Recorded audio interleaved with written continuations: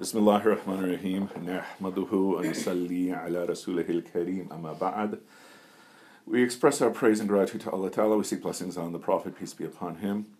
Continuing, what is Islam? We are on page 67, and we are in the paragraph that begins, "It is in this broader historical context." Who wants to read? We can switch off maybe. Okay. It is in this broader historical context of the normalcy of wine consumption to the life ways of Muslims of the Balkans to Bengal complex that I should like to turn to three physical objects that are most instructive in helping us to diagnose the mutually constitutive relationship between wine and Islam in history.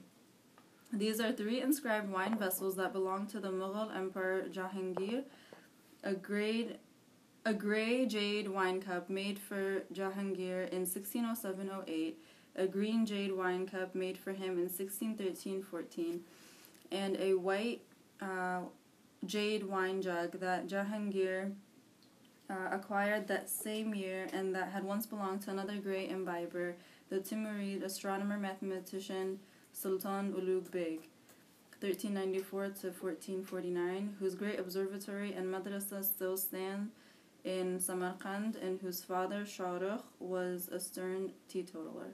Shahrukh.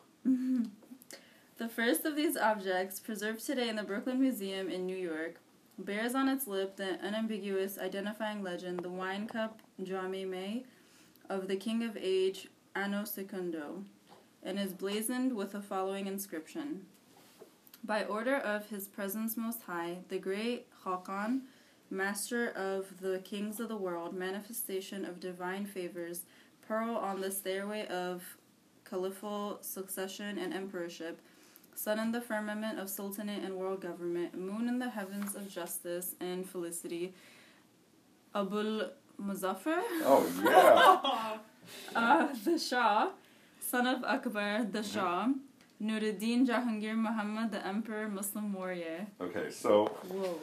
yeah, that sounds like how you guys should refer to me. Anyway, so Jahangir, do you guys know Jodha Akbar, that movie? Yeah. The Bollywood movie? Yeah. Yeah, I do. Yeah, so Jahangir is the son of Jodha and Akbar. Oh. Yeah. So, but I mean, that's beside the point. So he was this prominent Mongol leader in the 1600s. And so what are we saying here? That we have these wine jugs, wine cups, and then on top of that, look at what it says. Okay, it's all this religious language. You know, by order of his presence most high, the great Hakan, Master of the Kings of the World, manifestation of divine favors. Pearl on the stairway of caliphal succession and emperorship. I like that. This is I think how you should start referring to me. Yeah. Sun in the firmament of the sultanate and world government. Moon in the heavens of justice and felicity. Okay, if you just call me that, that'll be sufficient. Yeah. Okay. Abu Muzaffar, the Shah, son of Akbar, the Shah, Nuruddin Jahangir Muhammad, the Emperor, Muslim warrior. It's all Muslim stuff, right? So it's not like it's separate from his Islam. Again, repeating the point that this seems to be much more common, if not exclusively common, this type of mixture of Islam and things like drinking. It seems to be among the elite, the royalty. But that's how we often study history. Okay, let's continue. The inscription on the green jade wine cup of 1613-1614, preserved today in the Victoria and Albert Museum, reads, "By the world seizing, Jahangir, Emperor, the world found order. From the radiance of his justice, the age was filled with light. From the reflection of the spinel-colored wine, may the jasper wine cup be forever like a ruby." Mm-hmm. So again, you know, there's this religious and gigantic, I want to say undertones, but these are like overtones. And again, you're more than welcome to start referring to me as, from the radiance of his justice, the age was filled with light. Okay. All right, continue. The inscription that Jahangir had carved into the lip of the wine jar that had once belonged to Ulugh Beg, preserved today in the Gulbenkian collection in Lisbon, see figure 1, reads, Look at this.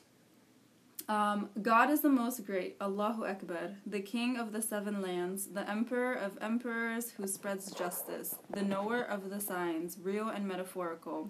Abul Muzaffar Nuruddin Jahangir, the king, son of Akbar, the king, righteous warrior. Okay, so look at how far this one goes. This one even says Allahu Akbar on a wine jug. Wow. Right? I think that alone would probably offend the vast majority of the Muslim world. Right? Mm-hmm. But this was the Mughal emperor. Yeah. Okay, let's continue. To the limited extent that wine cups are read as objects related to rulership in Islamic history, the tendency is to understand them as merely literally gestures towards the pre-Islamic image of the world divining wine cup of Khusra, the mythic Iranian king commemorated in Shahnameh, which also came to be associated with another mythic Iranian king, Jamshid, remembered as the first winemaker, as the Jami Jam. The texts inscribed on the wine cups of Jahangir, however, go well beyond this pre-Islamic value to articulate a conception of legitimate rulership in a distinctively Islamic hermeneutic. A statement of legitimate rulership, it should be added, which is here being made by the political and social order that ruled over a larger population of Muslims than any other on the planet.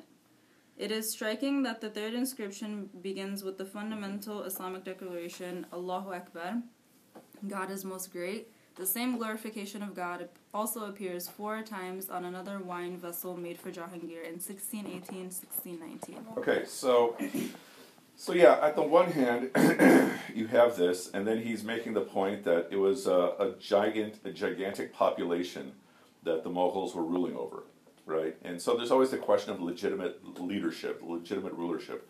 How do you get legitimacy? And at the end of the day, it basically means that, people are not successfully revolting over you or revolting against you. Mm-hmm. But what often is understood that if people are not revolting, then they're accepting you as a leader. Yeah. That's how this stuff is commonly interpreted. You look like you're processing something. You want to say something? Yeah. Well, I'm just thinking about with Trump. People might look back on our actions now and be like, okay, they had a march, but they're not revolting against him. Yeah, exactly. Right. And so that becomes one of the questions. So one issue is basically that, all right, just because the emperor printed this on the jug, does that make it legitimate Islamically? I think no, right? And then another issue, which has just slipped my mind. Let me just skim through this again. So his father is Akbar, and I forgot what Akbar's name was. I want to say it was Jalaluddin, but Akbar was a super controversial figure who's often revered in the West, but in many Muslim communities, he's looked at as very controversial because he developed a religious outlook called Deen-e Ilahi, so the religion of God. And the idea was that all the religions of the world are all worshiping God, and they're all legitimate and such. Sorry? Sounds very much like Baha'i, right, in some of the aspects of Baha'i. And then on top of that, it's understood, or it's assumed that part of the reason he was saying that was so that he could marry, women who are outside of the people of the book, right? So the story of Jodha Akbar, Jodha, she's Hindu, right? And so in Mughal literature, she converts to Islam and her name becomes Maryam something. But that could be just, we call it hagiography, meaning it could be just history rewritten just to fulfill their ideology. And so the point is that that I think the author could have used Akbar as an example to speak of someone who is doing something that is not being revolted against, but would be considered to be outside of the bounds of Islam. Yeah. And I think it's Akbar who also spoke of himself as like the leader of the next millennium of Islam. So the Prophet, peace be upon him, was the leader in this outlook of the first millennium, and then Akbar sees himself as the second millennium. So as we're going through this, I think that's one of the issues, that just because we find this among Muslims and it seems to be accepted, number one, doesn't mean that it's actually accepted in those times, right? I mean, if the ruler is doing it. Right. But yeah, let's keep exploring. Thus, the wine vessels of the great Mughal declare categorically his fealty to the God of Islam. The wine cup of 1607-1608 expressly links Jahangir's rule to the Khilafat, or vicegerency. Nice. That is, at the very least, to the caliphal succession to the Prophet Muhammad, if not to the vicegerency on earth to God himself. Two of the objects characterize Jahangir as Ghazi, as a warrior who fights for the community of Muslims and is ready to lay down his life in the way of Islam, for which reason I have rendered the word as Muslim warrior, a self-designation that invariably appears on the coins minted by the Mughal emperors.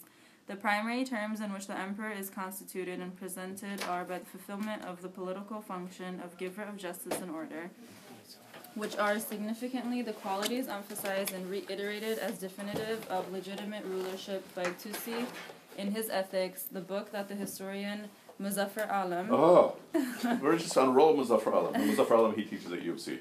Yeah. has shown to have been the foundational text for Mughal political thought. So another way to frame this, okay, so I'm emphasizing the fact that these are practices you find among the elite. Okay. But it goes on to the question of defining, all right, well, whose Islam is the more legitimate Islam? I mean, we would say from text that, okay, this is not legitimate. But in the society, how do we put this?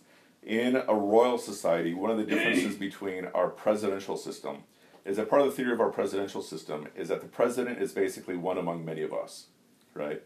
And so the president's one of us. In this royalty system, they're looked at as a very different class of people, right?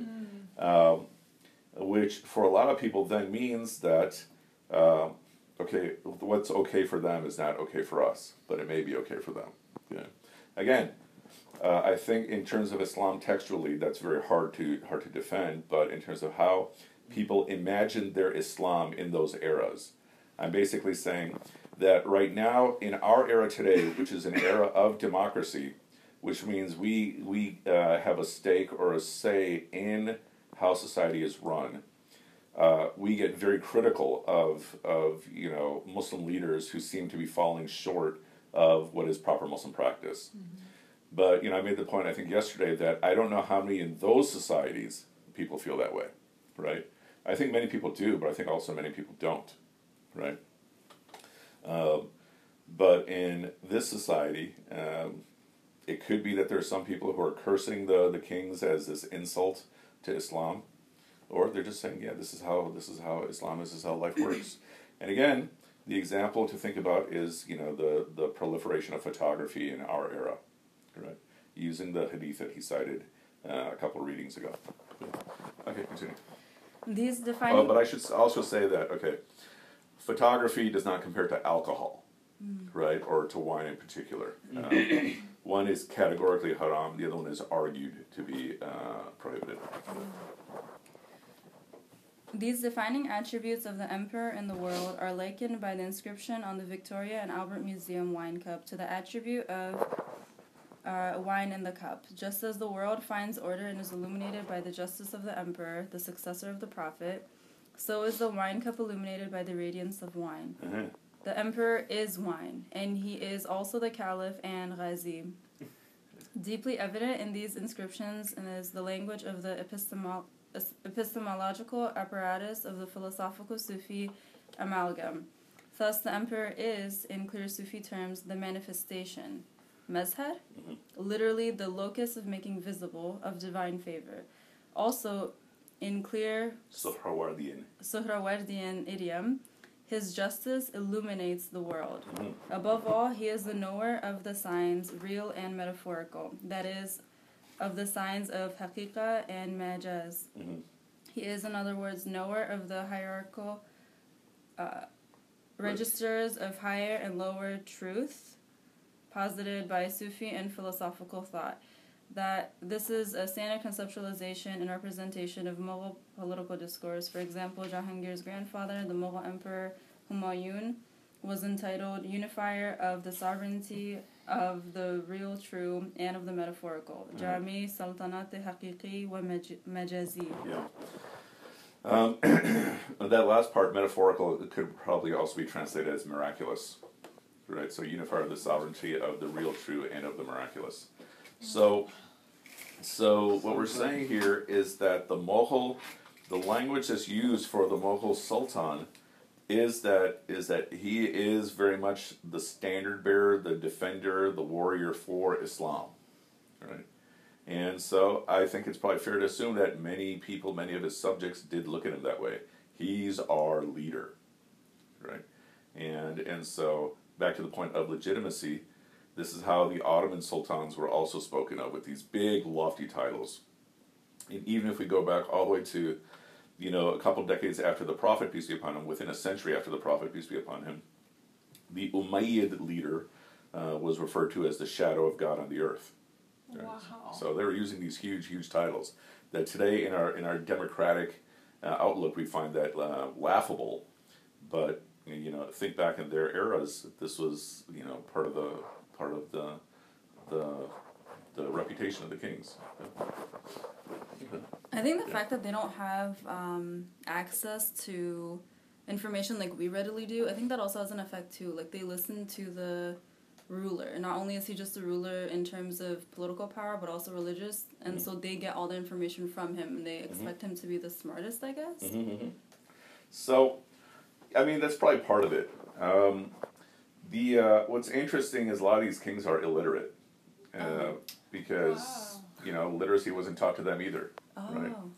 And so it was really like the religious class that had literacy. So the religious class would have literacy, and the king would have his particular council of religious scholars, who in some areas would push back, but in many areas would sign off on whatever the king's doing, right? And so we could say that blame or credit would often go to them. And again, we don't know what else is involved in being part of the religious class, like if your life is in danger or something, if you don't go along with the king. But well, it's not surprising, because even now when your life isn't in danger per se, with like all the Republicans who are just going along with things that Trump is doing, it's like, no, we're seeing, or just the other day his conference where they went around the conference table and were like, thank you so much, like what a beautiful blessing. This is exactly it. Yeah, I mean, I think in all seriousness, we're literally watching, America turn into a monarchy, right, or at least a dictatorship.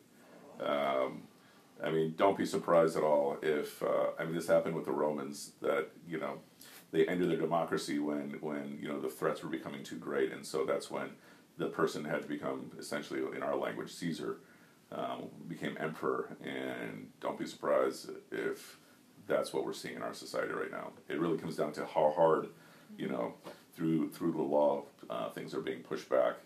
But I don't put anything beyond this person. Sorry. I think, who was it? Augustus was the first one, who was like emperor. Yeah, probably. Yeah. And they were like, but his official title was still like, it still had the facade of the republic. Like, it didn't.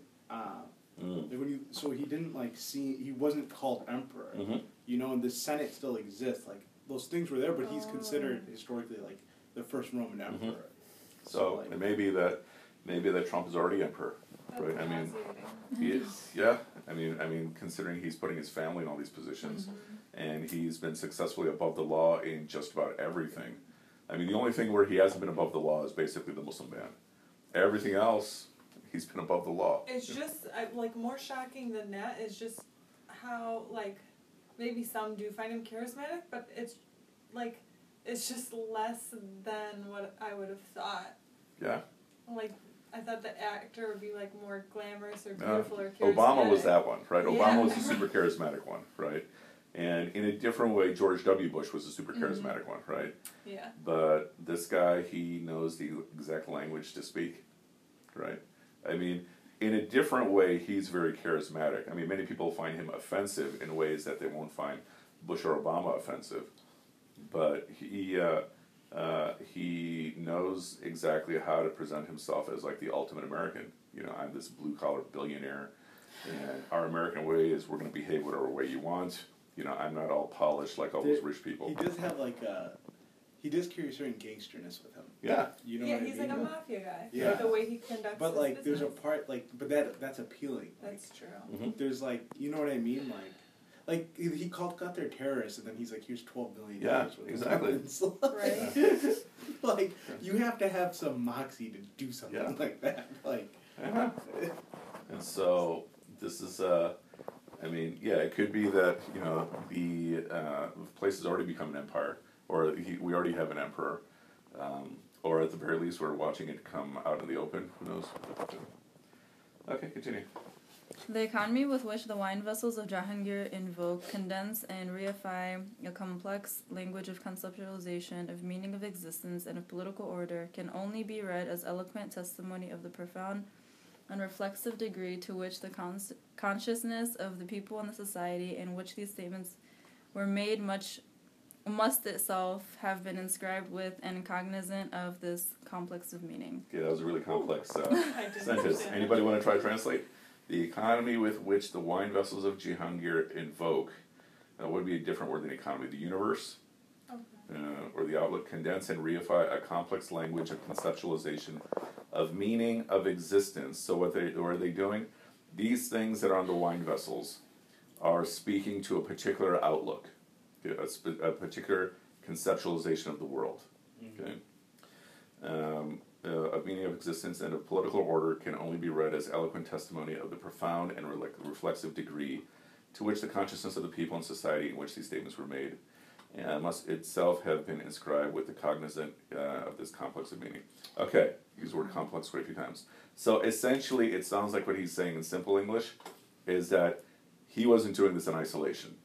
Okay, that he is actually reflecting what was in the era of the time. Mm-hmm. That's what it sounds like he's arguing. So it's not like, even though, I keep emphasizing this is royalty, it seems like Shahab Ahmed is saying that, okay, even if it is royalty, it's not like they're doing it and offending the masses. This is the outlook of Islam in the time. When you think about something like wine, you also have somebody making it. It's not just a simple thing. There has to be a whole. It has to be a norm to the level where it can be sustained, produced. And so then the subjects will be the ones who are putting it in his cup and everything. Right. I mean, a way to think about it, again, referring to people 500 years from now, looking back at us today. I think one of the questions they'll be looking at is our relationship to the nation state. Right? So for most of Islamic history, almost the entirety of Islamic history, there's a direct relationship between Islam and power. Okay? And it's a new phenomenon in Islamic history where you have this mass migration of people from Muslim majority countries to Muslim minority countries. And it seems in most of these cases, except for the cases of terrorist acts, it seems that in most of these cases, the Muslims are perfectly fine with, with the leadership that's going on, right? Or the system that's present. And so that's what people 500 years from now are going to say, that in this particular era, Muslims were perfectly fine with reducing their Islam to just, prayers and costumes and such, that they did not, in many of these countries, feel the need to establish some Muslim polity. I think that'd be something analogous to this in the sense that this is their outlook at the time that we're interpreting. And so people look at our world today and say this is how the Muslims are, practicing their Islam, which I think is still true of the vast majority of Muslims in America. What's still true? So here we are, we're in this democracy system, and what we should do is work within the system to have Muslim whatever. Oh yeah. But it's essentially legitimizing the system. Right, but I remember another scholar in Chicago, he was talking about how, if you sort of polled the Muslim world, he's like, they would all, and ask them where they'd want to live, he's like, most people would choose a Western country. Yeah, absolutely. Right? It's not really a question. That's where you want to go and live. Okay, let's continue. The language of the wine vessels is, in other words, both commonplace and normative. So that's it. That's his key point that he's arguing. Yeah. Indeed, it would appear that the wine vessels of the Mughal Emperor are Islamic wine vessels, in that they inscribe themselves with a meaning that is constructed and expressed squarely in terms of and by relation to reference and values that issue blatantly from Islamic hermeneutics, that is, hermeneutics addressed to the meaning of the Muhammadan revelation. And in inscribing themselves with Islam, these objects also inscribe Islam, that is, by saying we are meaningful in terms of Islam, or we are Islamically meaningful. Yeah. The wine vessels, in turn, stake a claim to constructing the meaning of Islam. Susan? Two questions. One, I looked up hermeneutics in my online dictionary. I didn't understand the It's definition. basically scriptural interpretation. Yeah. And is that last sentence saying, like, the whole kind of, like, chicken or the egg being culture Islam? Like, you can't, like, eventually they become the same thing. Yeah, I think that's very much what he's saying, yeah. That they're inscribing themselves with Islam, they thus become Islam. And so the message is, this is Islam. Yeah, I think a lot of times, a lot of the words he uses, he seems to push the boundaries of the meanings of these words, and I guess it kind of fits in terms of this book is really, looking at the boundaries of what Islam is. Further illustrative of this dynamic is the fact that Jahangir minted several coins bearing an image of him holding a wine cup. Oh, that's, that. Oh. Imagine just, like... That's pretty Just, neat. like, putting yourself on coins. Yeah. That's You're it's like, currency. I'm, like, working towards that goal. So, It's like when Theodore Roosevelt put himself, he was on Mount Rushmore, like he was like just president or something. Oh, really? Yeah. Okay, he was president at the time? Yeah. I don't know if he was during the time, but it was like pretty recent. Like Wait, Theodore Roosevelt or Franklin?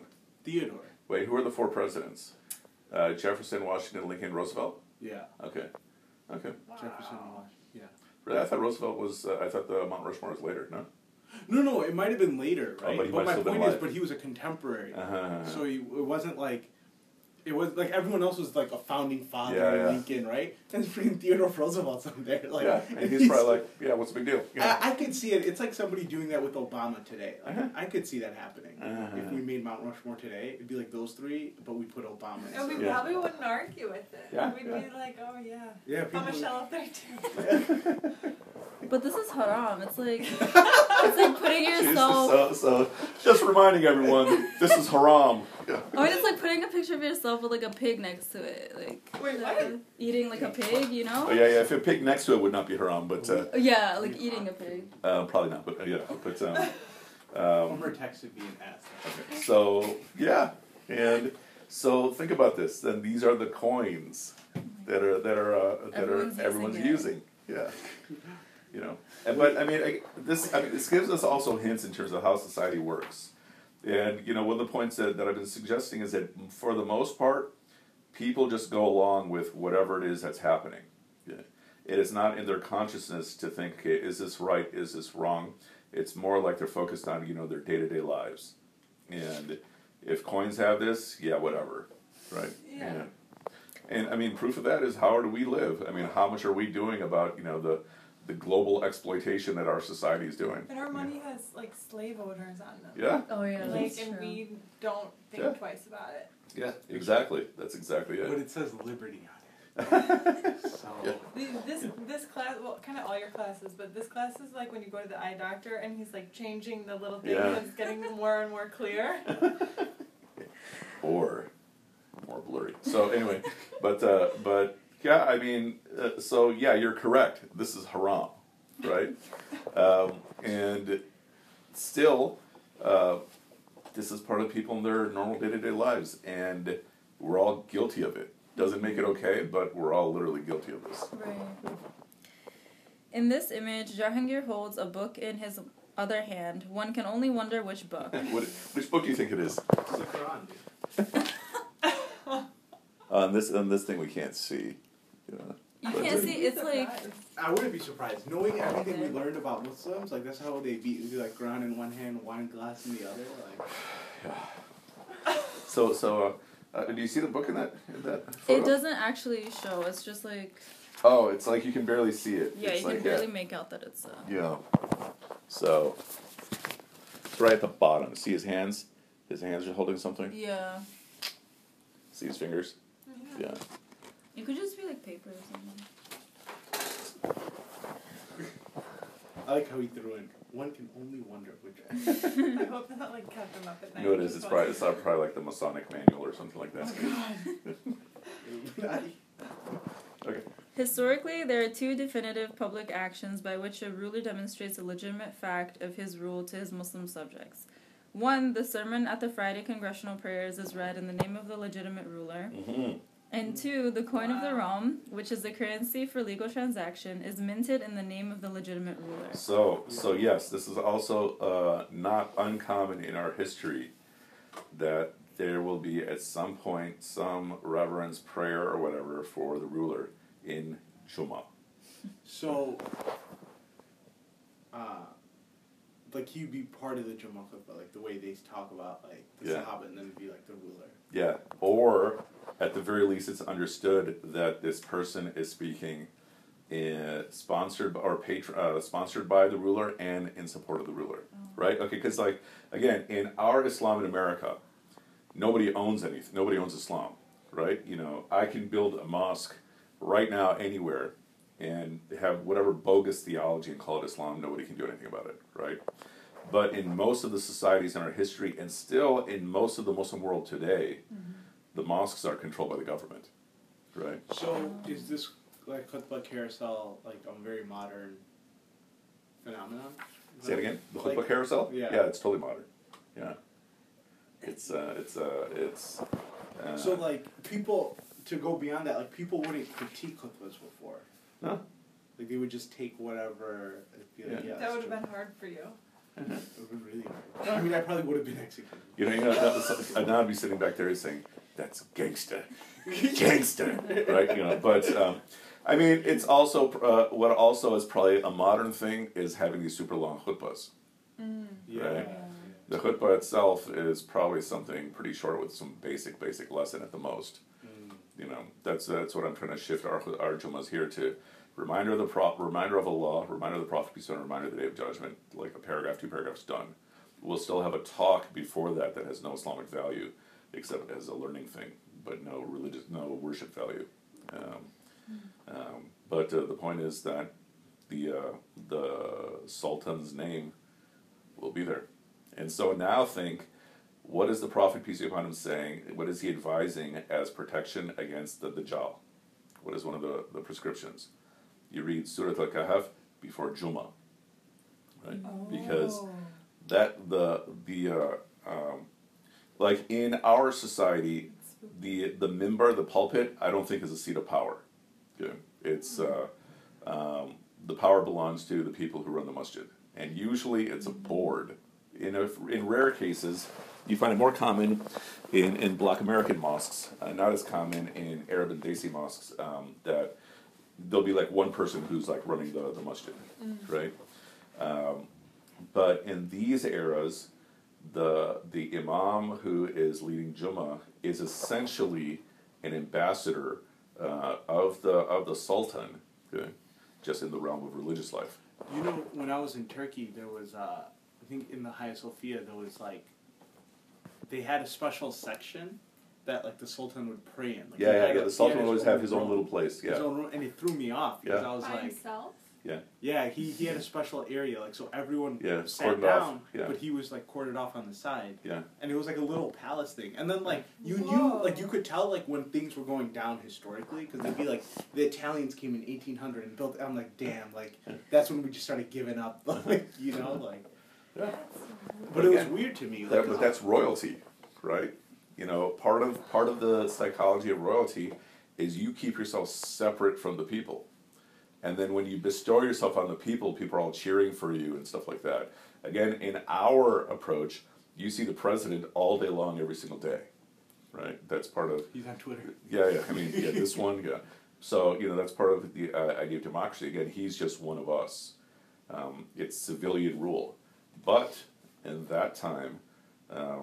remember we mentioned like these books, Mirrors for Princes, which was advice for rulers, and the advice would often be like, you know, you have to present yourself to the masses as something that they would just revere, you know, in the way you wear your crown, in your clothing and everything, your throne, and people would literally think of the kings the way we think of celebrities, right? So think of a celebrity So if a celebrity is making an appearance, I mean, I think it's exactly the same as what you'd see from a king, you know, in those eras. Do you What think? a miserable existence. I would never want. Well, the interesting thing is they would probably look Palace. they probably look at the same way, look at us the same way. Like, you guys have to run society.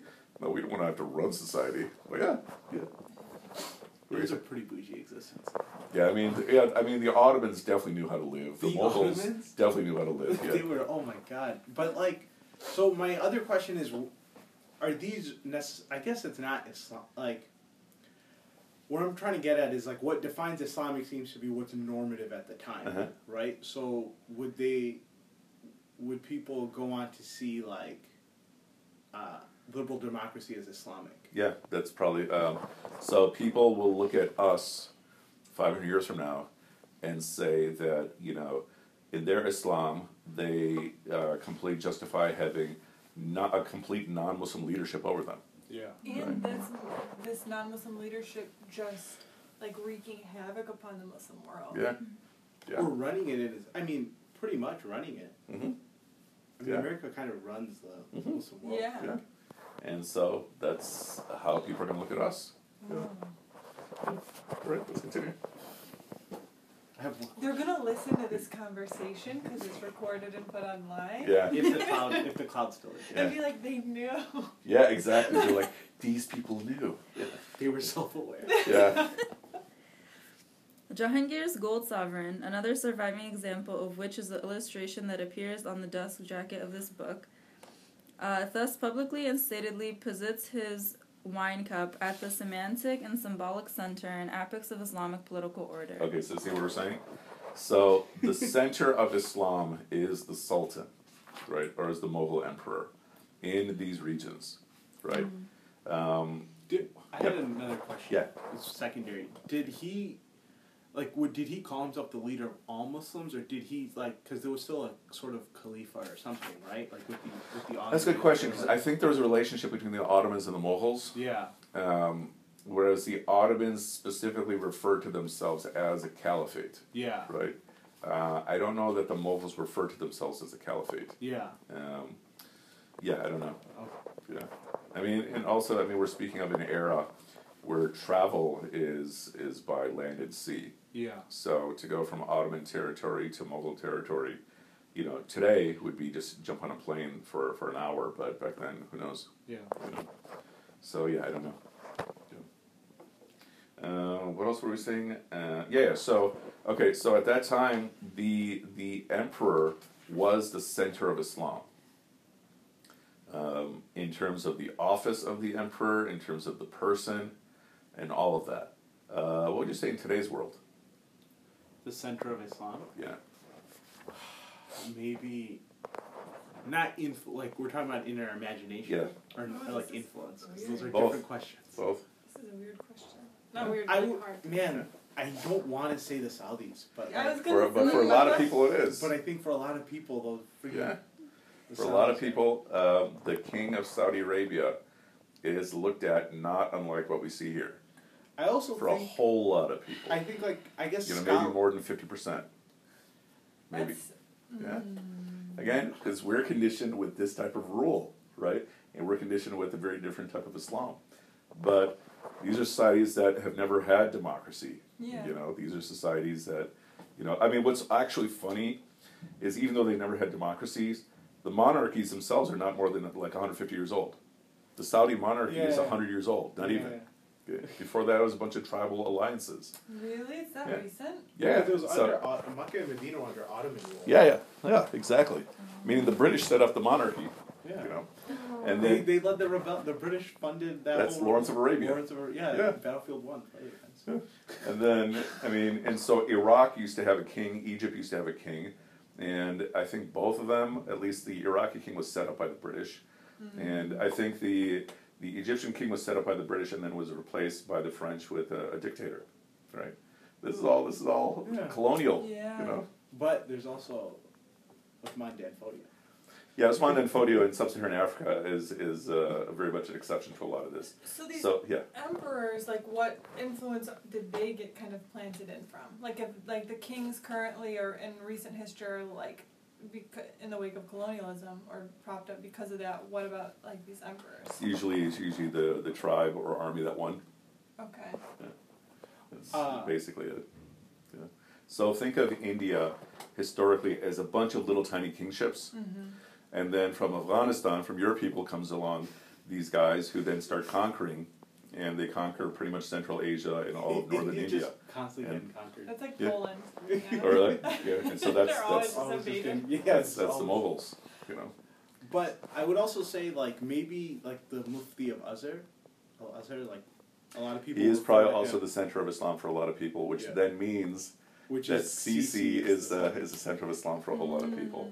Yeah, I mean, again, we are often looking through this lens that we can tell the good from the bad and all that stuff, which may or may not be accurate, but for the rest of the world, it's very, very different. But I also think Sufis have their own center. Like, So their center will be, like the sheikh at the top. Yeah. That's what I was gonna say when you read the part about like beginning an event or a khutbah in like the name of this other person. Like at the Sufi gatherings, it's always like a prayer for that sheikh first before anything else. That's what we should probably start doing that.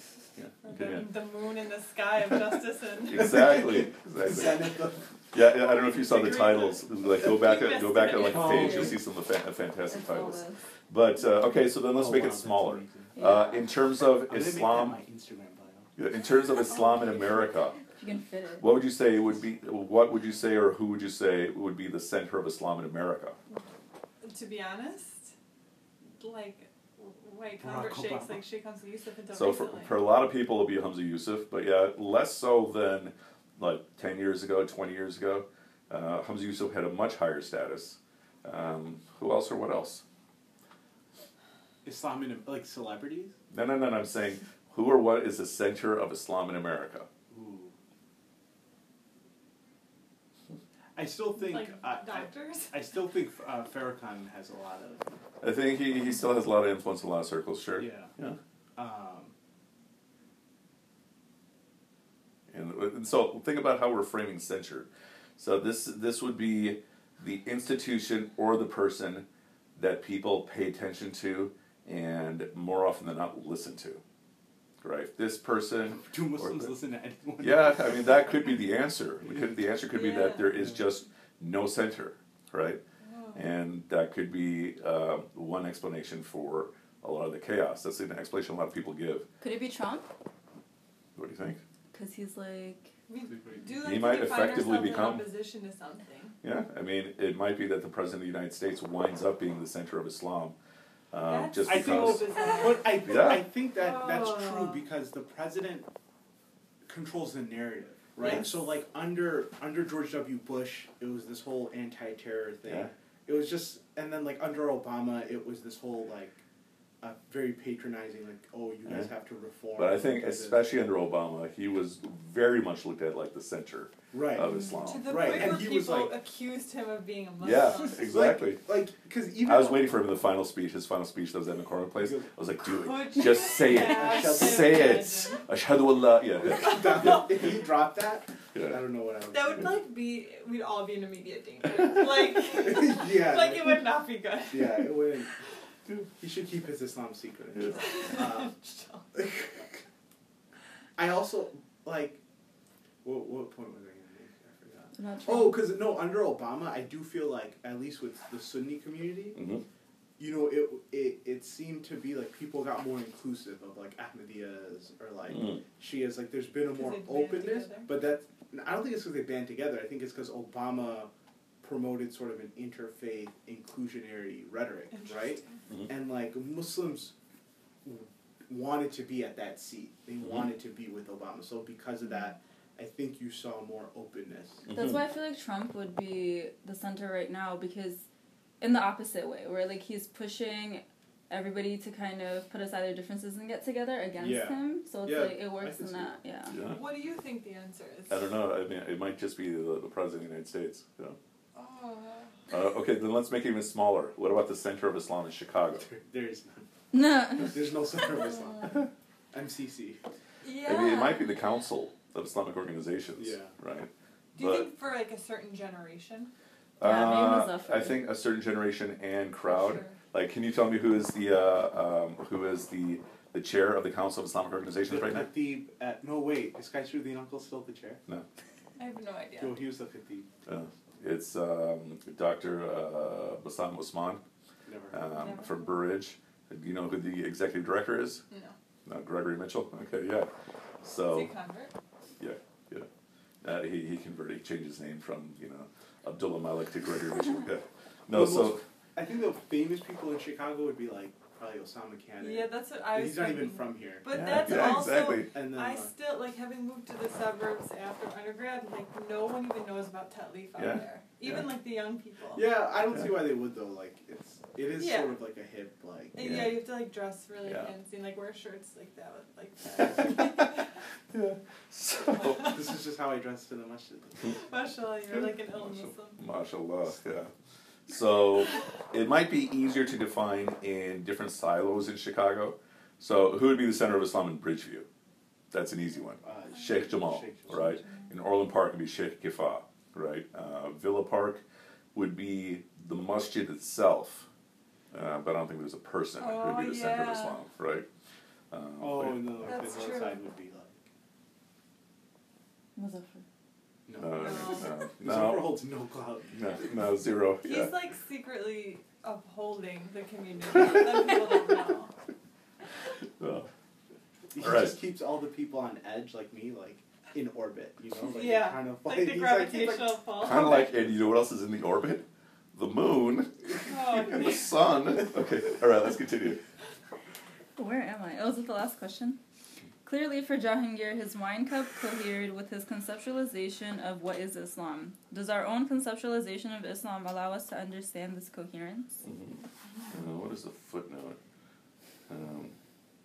So it's a quote from Wilfred Cantwell Smith, who was a scholar of Islam. He died, I want to say, 15 years ago, 20 years ago, and the quote is, "It is what the Hindu is able to see by being a Hindu that is significant.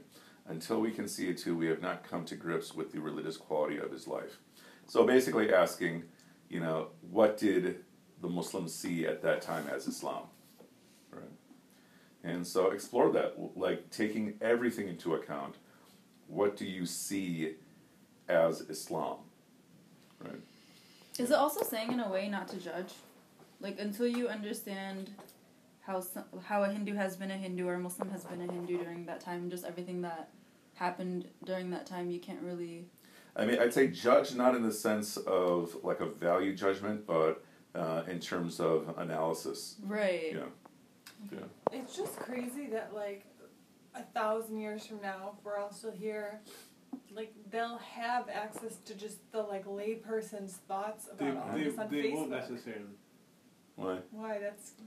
I mean, you're assuming, like, our society is going to be preserved. Like, that's such a huge assumption. No, but I mean... That's why I said if we're all still here. Like, in this and then, country. like, data itself, like... No, but I mean, it would be fair to assume that they'll have methods of archaeology, that they'll be able to find some things. Yeah, I'm sure they'll find... But I think it'll be to the same extent we're able to find out. Oh, really? No, but I'm suggesting it would be more because, in those eras, you didn't have lay people saying things or writing things.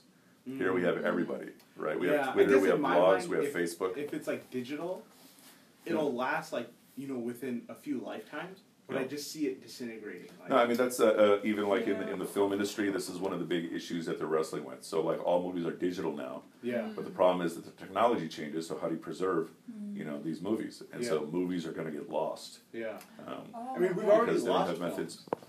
Sorry. We've lost films before, I mean, so at least they'd be lost because of disintegration of the film Yeah. or the fire, but the technology hasn't changed. The Yeah. technology was around for 100 years. Yeah. Now, something that's a digital format, 10 years from now will probably not work. Yeah. Right. Yeah. So. All right. Any other thoughts? This was a heavy discussion today. Uh-huh. Yeah, it wasn't much, but it was pretty intense. All right. So we'll continue next time with the paragraph in addressing the question. What page is that? 71. 71. All right. سبحانك اللهم وبحمدك نشهد أن لا إله إلا أنت نستغفرك ونتوب إليك وآخر دعوانا أن الحمد لله رب العالمين